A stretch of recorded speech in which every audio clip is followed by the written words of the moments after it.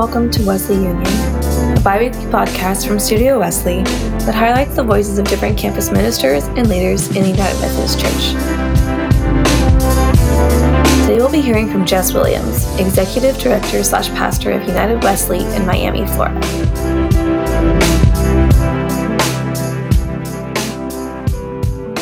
So we are starting a brand new sermon series. If you've been seeing anything we post about it, we're calling it the Bible in 12 words. And so these words are going to be, don't worry, there's not a test, but just so you can hear them: creation, relation, liberation, formation, confederation, accommodation, deportation, restoration, sensation, salvation, evangelism, and consummation, which is also new creation.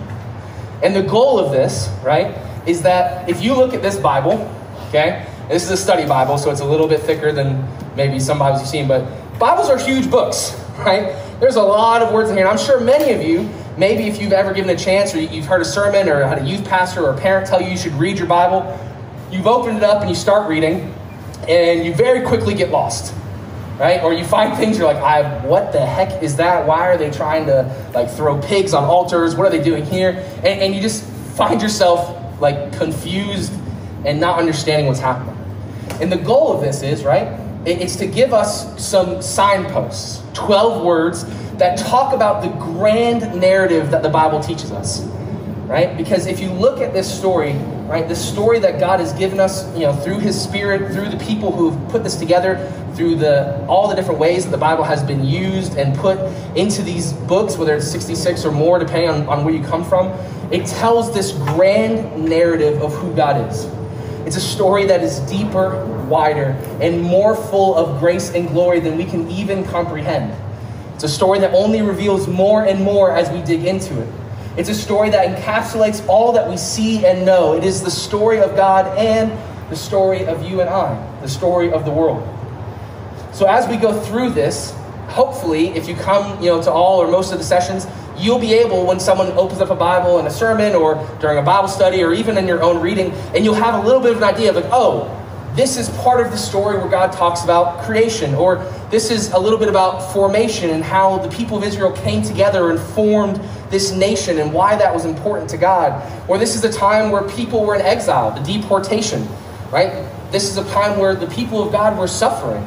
And so maybe some of you feel like you're suffering at some points in life. Maybe this semester gets you really down, or you feel like you're struggling, or there's injustices all around, and you need to go to a place where people can commiserate that with you. Because the story of the Bible is actually full of the entire experience of human life. There are people who are suffering, there are people who are joyful, there are people who see injustice and call it out and are struggling through it, and there are people who are being rescued and shown justice and mercy. The Bible has more to offer than often, even myself or Paige as pastors, as people who study this, than we even fully see at times. And so the goal of this is that we can dive in and have these little signposts, these little statements. And today, we're going to begin with the first word, which is creation. And most of you have heard me say this once or twice before, but Genesis is my literal favorite book in the Bible. I study it, I love it to death, which is super weird, even to my most Christian friends. But you'll see, it's just one of my favorite stories. So today, I'm going to pray us in real quick, and then we're going to dive into this a little bit. And I hope that you guys walk away with something that maybe you've never thought of or seen before. So pray with me. Heavenly God, Lord, we thank you for this day. We thank you for the gift of who you are. I thank you for all the amazing people that you've brought to be in this community together at this time. We pray that as we open up your word, God, you meet us here. Let not the things I say just be my own ramblings, but let them truly be things that you have for all of us, including myself, to learn and grow from.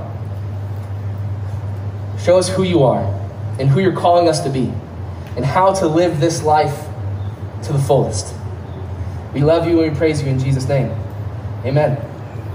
So today we're talking about creation, which actually, of all of the sermons of the 12 weeks that we're going to do, probably covers the smallest section of the Bible, but some of the most deep and rich.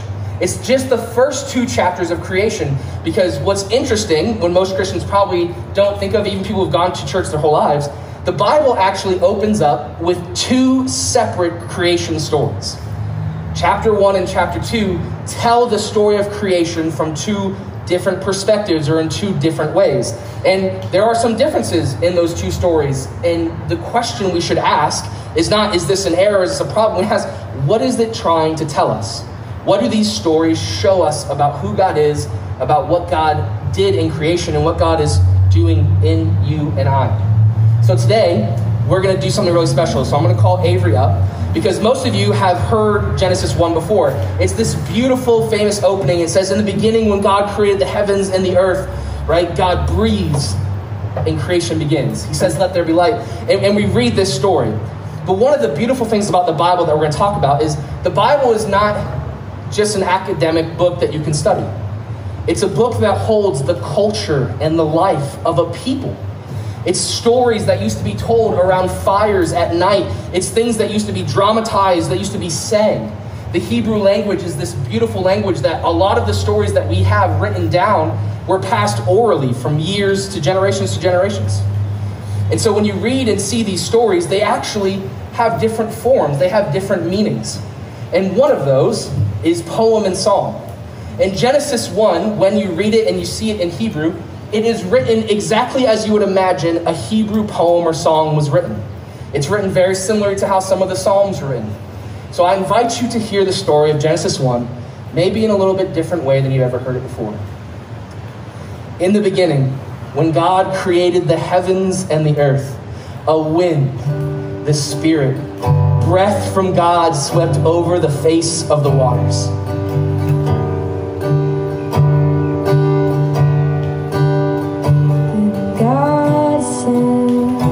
Let there be light, and there was light. God saw that it was good, and there was evening, and there was morning, the first day. And God said, let there be a dome in the midst of the waters, and let it separate water from waters. And God called this dome sky. it was evening and there was morning on the second day. And God said, Let the waters under the sky be gathered together into one place, and let the dry land appear. God called the dry land earth, and the waters that were gathered together he called seas. and God saw that it was good. Then God said, Let the earth bring forth vegetation, plant yielding seeds, and fruit trees of every kind. and God saw that it was good. And there was evening and there was morning, the third day. And God said, Let there be lights in the dome of the sky to separate the day from the night. So God created the sun, the moon, and the stars. and God saw it was good.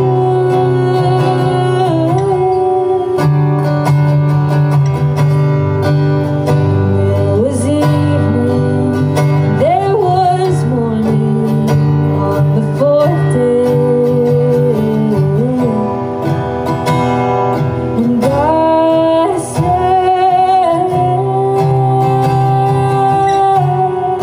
Let the waters bring forth swarms of living creatures, and let birds fly above the earth across the dome of the sky.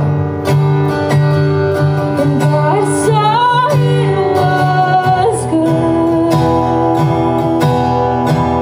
And there was evening and there was morning, the fifth day. And God said, Let the earth bring forth living creatures of every kind, cattle and creepy things, and wild animals. and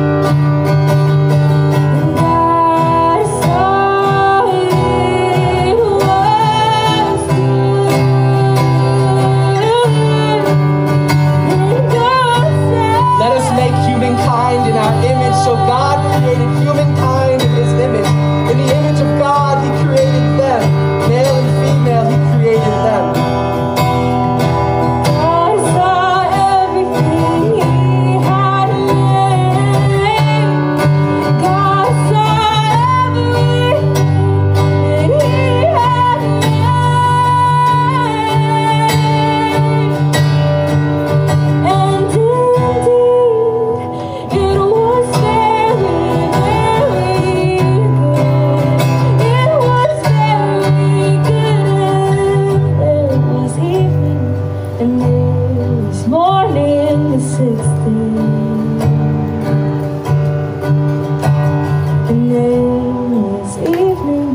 And there was morning the sixth day.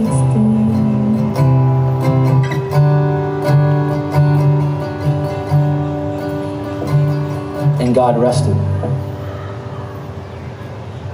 Amen. Give everyone a round of applause, guys. Thank you. Avery's the best. I literally just texted her randomly like 3 days ago. I was like, hey, I have an idea. Turn this into a song. And she did it. So it was awesome.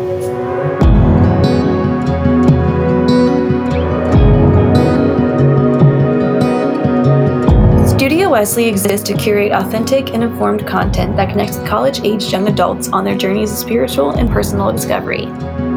We seek to build a community rooted in faith that values an open, inclusive, and expansive table where all are welcomed, respected, and loved without reservation or exception. We're currently in the middle of a new blog series called Consider Creation, where different Studio Wesley community members reflect on their own efforts to take part in creation care and consider how we can all live into our call as Christians to care for the earth. Visit www.studiowesley.org/consider-creation to read these reflections and join us in considering how to best care for all that which God has called very good.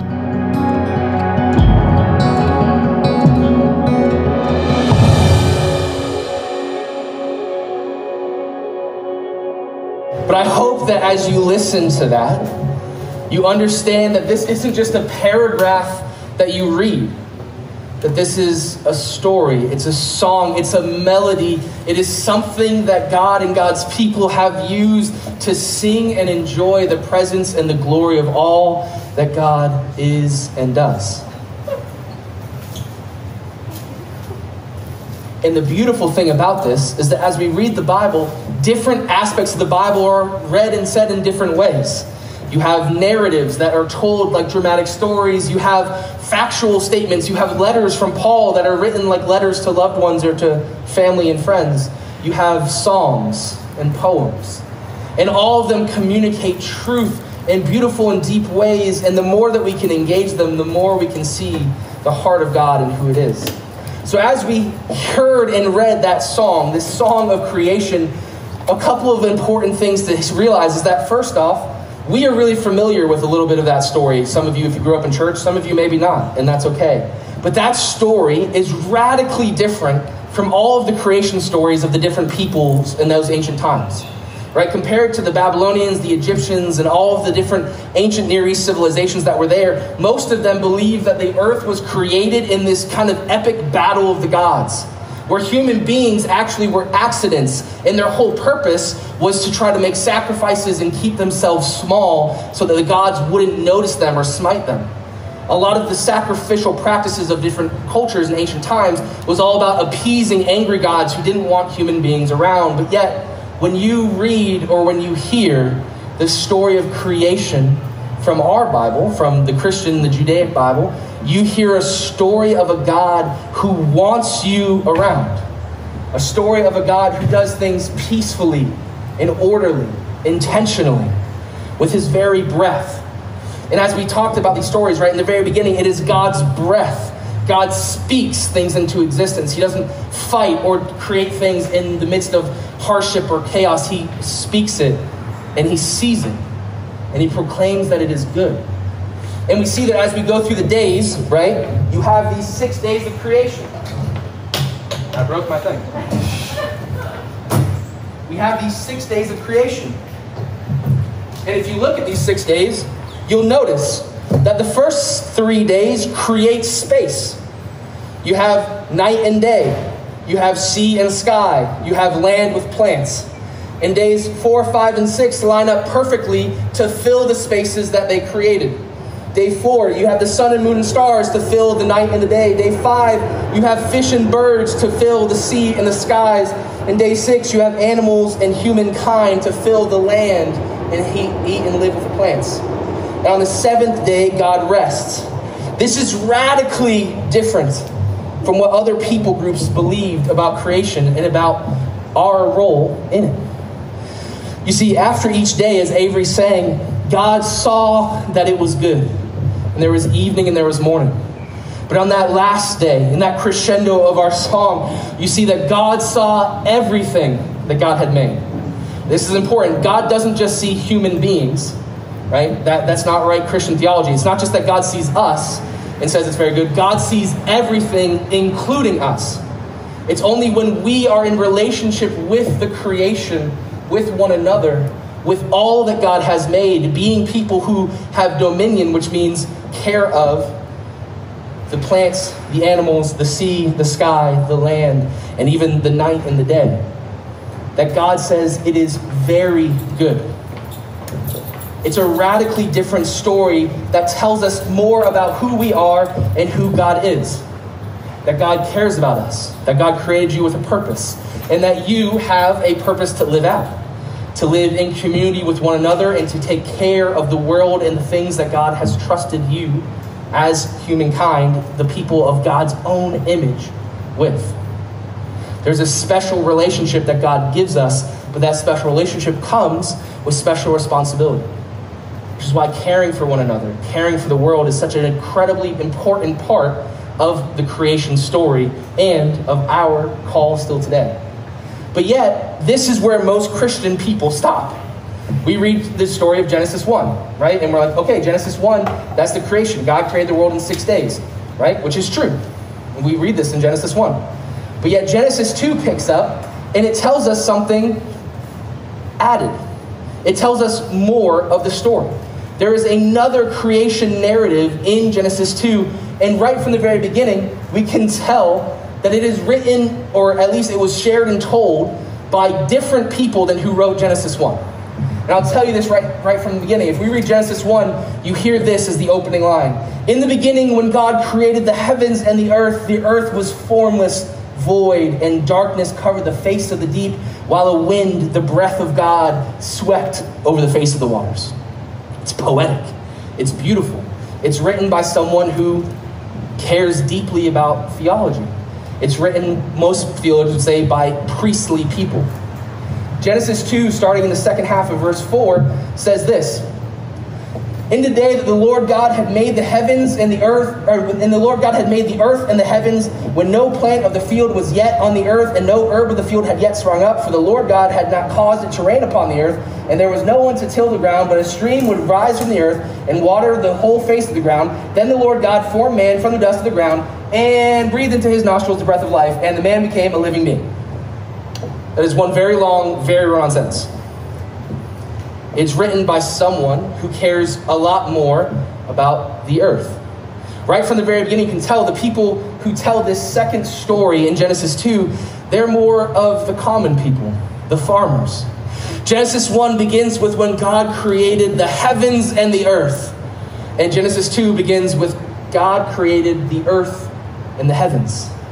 And as we read this story, we see it is a God in Genesis 2 that digs down into the dirt, that gets God's hands dirty and brings up dust and breathes life into it. In Genesis 1, you have this cosmic, powerful God that is speaking life into existence. And why would the Bible have these two stories? Are they contradictions? Or are they, just as our Gospels, two different perspectives of the same events? Are they people who care about the earth and the ground, people who are tilling the fields, hearing about a God who created everything and formed them out of the very dirt and dust that they work with each and every day? You see, these two stories of creation are important because God left them both there for us to read and to see. God is not afraid of us asking these questions. God is not afraid of us seeking out these answers because God is bigger than any one narrative that we can tell. That's why the Bible has 4 Gospels to tell the story of Jesus with 4 different perspectives, and it has 2 creation stories. And actually, if you want to count the end of Job and even parts of Isaiah, there's multiple references to how God created the world. But yet, although both stories are different, they have some very important similarities. In both stories, God's breath comes out as the main moving force. God's words speak life in Genesis 1, and yet in Genesis 2, we read that is the breath of God that fills the nostrils of man. Whoever wrote and told these 2 stories are not the same people, but they are interacting and seeing the same God. The second story may be more focused on earth and may be messier, and the first story may be more cosmic and about the theologies and the depths that the priests cared about, but both talk about the ruach, the breath of God, and its importance to us. So yet we see, as we read Genesis 2, and we see this story, Adam is created first. God breathes nostrils into him. He gives him the Garden of Eden. God provides everything that Adam could possibly need. Right? That's what Genesis 2 is all about. God creates Adam, and he gives him a garden, every possible food and drink, everything that he needs to live. But yet God sees something really important. God says that it is not good for man or human to be alone.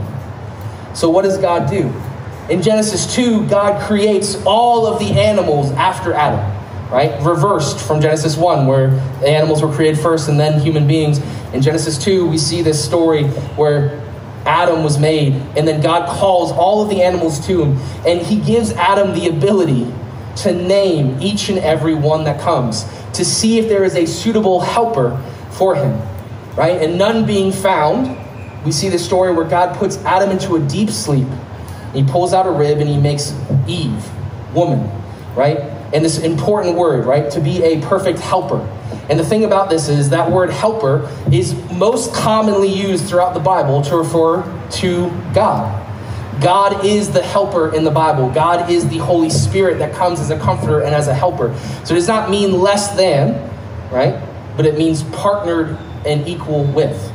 It's an important thing to understand, right? When God creates this, he's creating something that is for good, for equality, and for truth. God is creating Adam and Eve and all of the animals to be in relationship with one another. So therefore, as we read at the end of the story, right, we see this therefore statement at the end of Genesis 2. After he creates Eve and Adam, it says, therefore a man leaves his father and mother and clings to his wife, and they become one flesh. And this man and wife were both naked and were not ashamed. It's an important thing here. If you're reading your Bible and you see a therefore, you have to understand what's happening. When a therefore pops up in a story like this, what it means is that this story is used to explain something that's already happening in life, right? You have to imagine Genesis 2 is something that when a kid comes up to their parent says, oh, like, why is my older brother leaving the family? They would tell them this story, like, and that's why your brother is going to go and live with his wife now, right? It's a story that has this cause, this meaning. And so as we read the Bible, we have to keep all of these things intact, right? This is not just a textbook like you would read for your classes. This is a book that holds culture. It holds stories and relevance. It explains the world that the people saw around them, and it's how they related to the God that they knew. And although in this story, Adam had everything that he needed, he had God's very presence, he had the garden, God said it was not good for man to be alone. And this is why we still need community. Whether that's through your church groups, whether that's through your family, whether that's through significant others, the reality is we need one another, because it's not until we live in to our community with each other and with this world that we experience the very goodness that God intends for us. So the questions to ponder: who is God and who are we? If this is true, if you were created by a God who had intention and order and care, if you were created by a God who would provide everything for you and yet also gives you one another, a God who loves you and wants you to be able to stand not ashamed, just as Adam and Eve stood before God not ashamed. What does that mean for the rest of the story? If God loves you so much that he would go through all of this creation, breathing life into you and into the things around you, what does it mean about how important you are to God? How important you are to each other? And sometimes that's hard to accept. But the reality of the story of creation is that you are incredibly valuable, incredibly loved, and that you have a purpose and a place everywhere in this creation. So pray with me. And I'll invite the band up, because we're going to go into a time of prayer. And as I pray for us and lead us in, I would just invite you, take the next few minutes, talk to God, ponder these questions, figure it out. What does it mean for you that God created the world in this way? Or what does it mean that you are made in God's very own image? Over on the corner on the table, if you've been here before, you know, but if you haven't, we have prayer cards. So there are 3 little index cards. You can fill them out. If you have prayers that you want us to put out for people to pray kind of publicly, there's one pile for that. It says on top. If you want just our core leadership team to pray over it, there's a pile for that. Or if you just want myself or Paige to pray for it in complete privacy, we won't bring it up even to you unless you bring it up to us. There's a pile for that as well. All right, so wherever you're at, whatever you need, turn to God in this moment. Let's pray. Heavenly God, I thank you for this day. God, I thank you for the gift of who you are. I thank you, Lord, that you are a God who does things radically different from all of the ways that we may anticipate and all the ways that other cultures have seen. God, you are a God who creates with your very breath. That you made us in your image, that you created us in order and peace with joy. You're a God who is not afraid to get your hands dirty. And you're a God who stands beside us. Lord, help us to live into our calling to be people who care for creation more fully. Help us to see, God, that it is truly when you see all that you have made, when you see us, when you see the ground and the birds and the animals, it is when we are all together that it is truly very good. Help us to follow you more faithfully and more fully. We love you and we praise you in Jesus' name. Amen. Thank you for listening to today's episode of Wesley Union. We hope you enjoyed it. We would like to extend a special thanks to today's speaker, as well as our production team, Troy Argon Buchanan, Sarah Taylor, and Derek Scott III. My name is Allison Corwin, and thank you for listening to Wesley Union, a Studio Wesley offering powered by Campus to City Wesley.